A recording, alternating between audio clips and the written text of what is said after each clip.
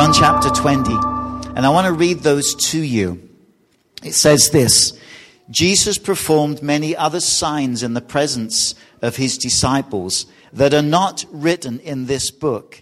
But these are written so that you may believe Jesus is the Messiah, the Son of God, and by believing you may have life in his name, or through who he is. We all have names, but the name of Jesus isn't just something that we call when we want his attention. The name of Jesus defines, it describes who he is. And he is much more than just a babe who was born amongst cows and other animals hundreds of years ago. Jesus is the fulfillment of God's promise to humanity. God promised that he would save people from their sin, and Jesus, the very Son of God, is the fulfillment of God's promise. God never makes a promise and breaks it. God always keeps his word. The message that the rooted children brought to us was this: make Jesus your leader. Make him your Lord is the word that a lot of Bibles use. It means leader. Someone not only who we follow, but somebody who we worship with our whole life. The verses that Rooted related to us from Matthew 7:21 say that there will be those who speak out the name of Jesus and they call out to him and say, Lord, Lord. But Jesus gave us some really clear instructions. He said, only those who do the will of my Father will enter into heaven. So how does Jesus become our leader? How does he become the one who we worship with our lives, the one who we follow? Is it simply that we talk to him, that we speak his name, that we call him Lord? Now, my friends, it's something that happens in our hearts when we acknowledge that without Jesus, all we have to look forward to is death, is separation from God. The reason God sent his son Jesus, who was born as a babe 2,000 years ago, who died on a cross at a place called Calvary. The reason that man lived, the reason God sent his son was to save us from our sin, to enable us to be right with God.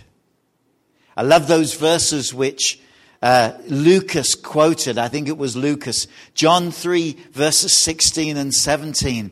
Verse 17 says that God didn't send his son into this world to condemn us. And you know, my friends, so many people, when they start to feel conscious of the sinful heart that they have, their sinful nature, so many people feel that God is condemning them. God is pointing out to them the wrong in their hearts. But the opposite is true. God is revealing his love to us. The reason the Spirit of God enables us to feel convicted about our sin is the very act of God's love, so that God can draw ourselves to him as we repent. And when we make Jesus not only our Savior, but our Lord, then we start to obey what God the Father commands us to do. You see, my friends, It's a case of loving obedience. True Christianity, listen, true Christianity is not legalism. It isn't following a set of rules, laws, or regulations that man has made up.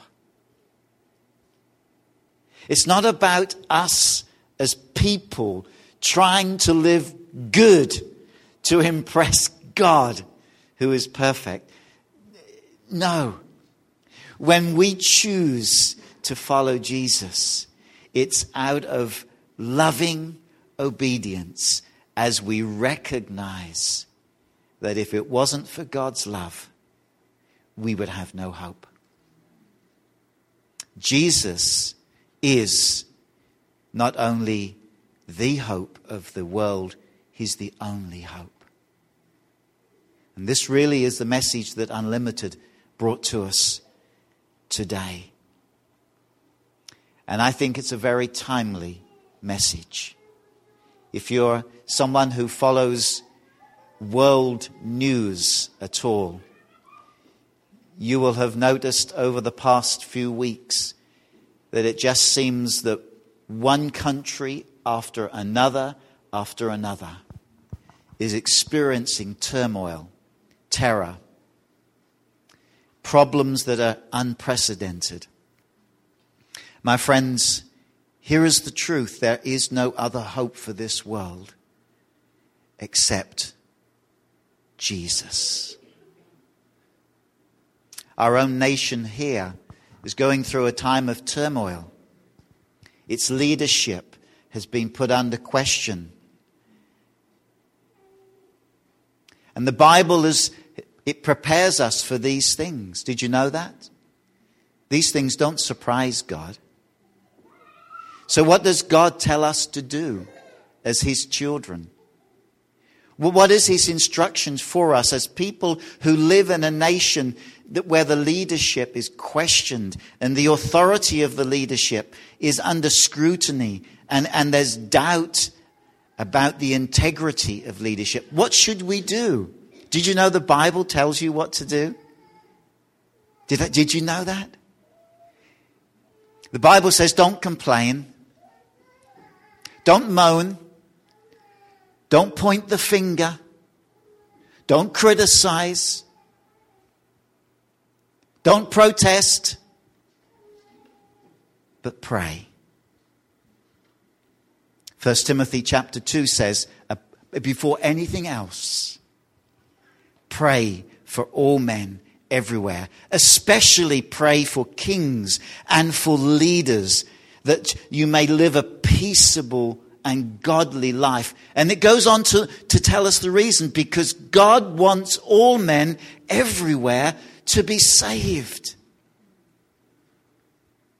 My friends, it isn't a new political party that will save this nation. Saving parts of the Middle East where IS are taking over isn't about setting up a new regime, a new form of leadership. My friend, the only answer, the only hope that this world has is Jesus Christ. There is no other name given among men under heaven or on earth whereby we must be saved.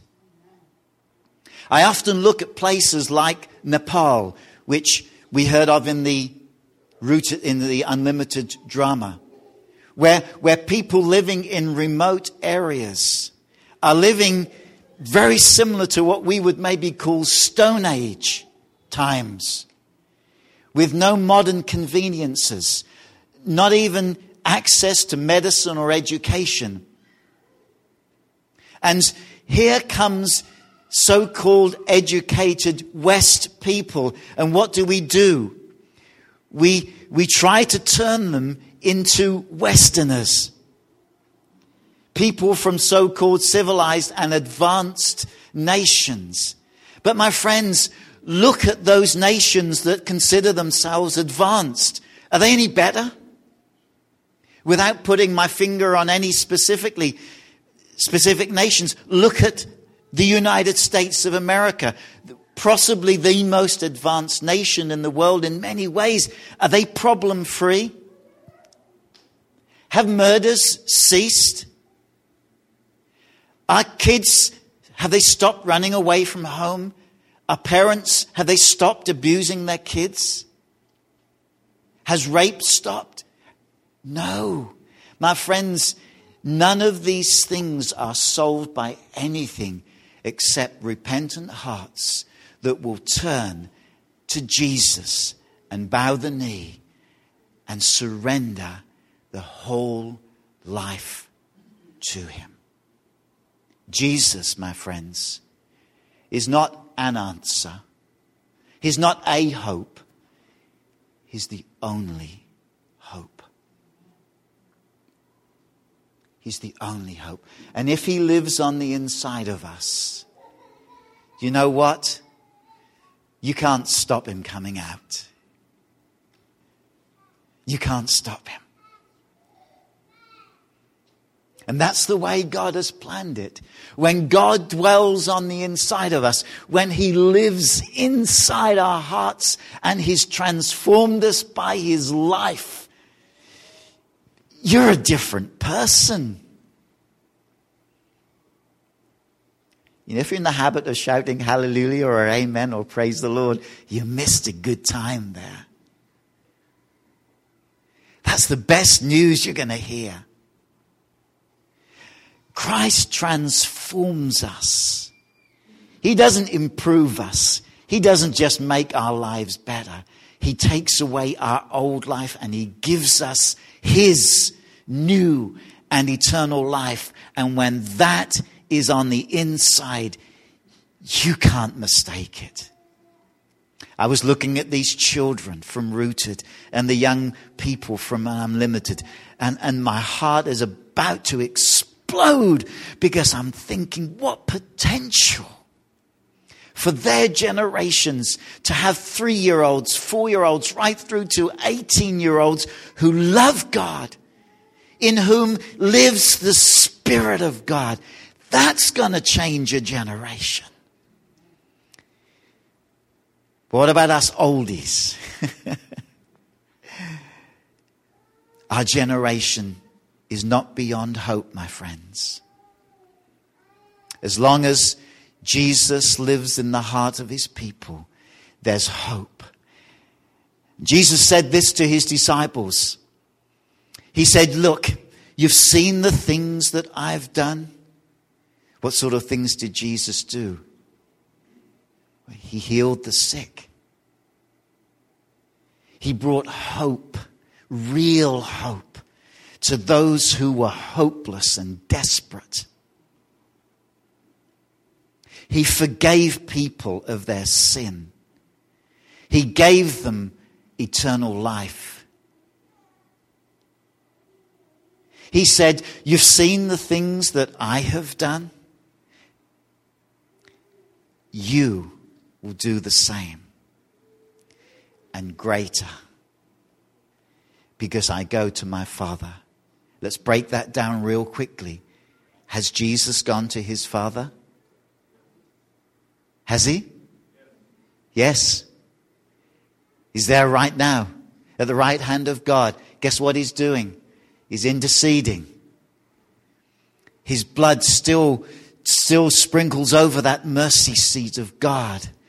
His work, his eternal work at Calvary is still effective. It still carries weight. It's still genuine and authentic in the realms of heaven. The blood of Jesus still saves. Jesus is with the Father. He fulfilled his part of it. If I go to my Father, you will do the same. You'll heal the sick. You'll speak words of life.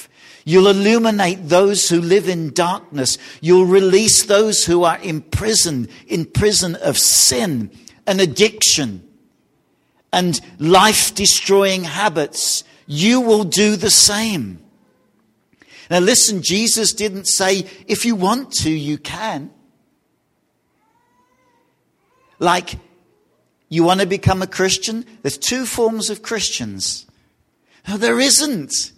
There's only one, and it's called Christ-like Christian. It isn't for this select few.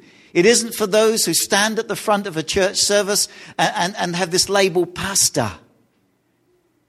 No, my friends, it's for every follower of Jesus. We have within us the only hope for this entire world. Living on the inside of us.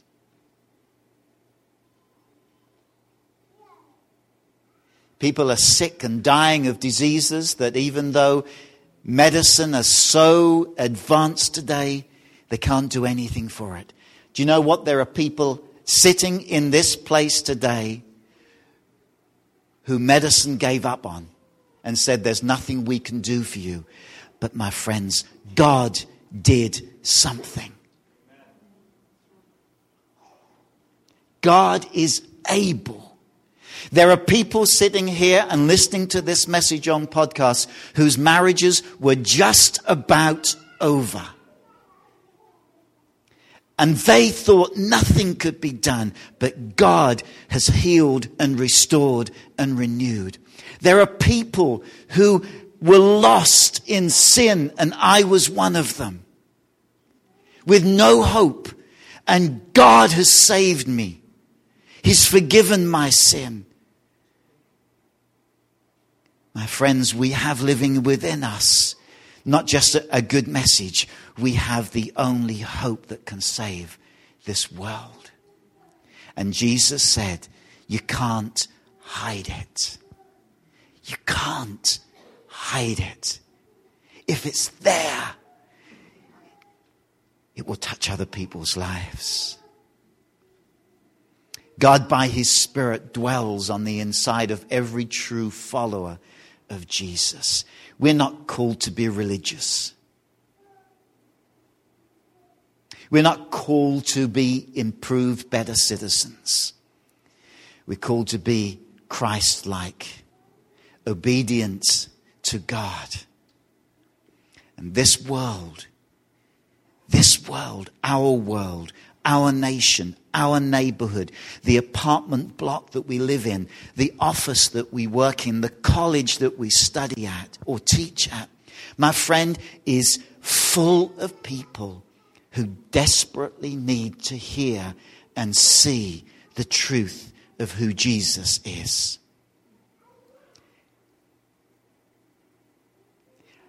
The drama that Unlimited showed us highlighted on 3 young people who God spoke to and changed the direction of their lives. It's my prayer that as God speaks to us this morning through this Christmas, as we understand and we learn who Jesus really is, our Savior and our Lord, and the only hope of this world, that we, like Toby, like Lucas, and like Tatiana, will say to God, I've got to do something. Open doors for me. Show me where to go. My life is not just about me anymore. It's not about me fulfilling my desires, my pursuits, my dreams. God, put your dream in my heart. My friends, our world needs Jesus more than anything. And He dwells within us. Can you imagine what it's like when God's people allow Christ to be who He is in and through them? Sometimes we read these books from years ago that tell us of times when it seemed like someone just had to open their mouth and talk about Jesus and people got saved. People got healed. And sometimes maybe we read those things, or we read our Bibles, we read the book of Acts, and we see what the disciples, the apostles of Jesus, did as they obeyed the commands of Jesus. And we maybe think, wow, wouldn't that be great if that was happening today? Go and do it. Go and do it. Don't wait till you're older. Don't wait till it's more convenient. Don't wait till you're retired. Do it now. Let Christ live on the inside of you. Let him radically transform you and totally transform you so that your life is all about reaching out with the love and the power of God. And as we come up to Christmas time, it's a wonderful opportunity for us to speak to people about Jesus, to tell them of his amazing love. Bring them to church services. Sunday Christmas morning. What better way to celebrate Christmas than to be in the house of God? Worshipping our Savior and Lord. Bring them along. Let them hear about Jesus. Let them see him. If your friends, your neighbors, your work colleagues, your enemies get sick, pray for them. You may say, well, people don't want us to pray for them today. It's not true. It's not true. People want to know the power of God in its authentic and genuine form. And my friends, it's in your hearts. Jesus, the hope, the only hope for this world. Let's pray.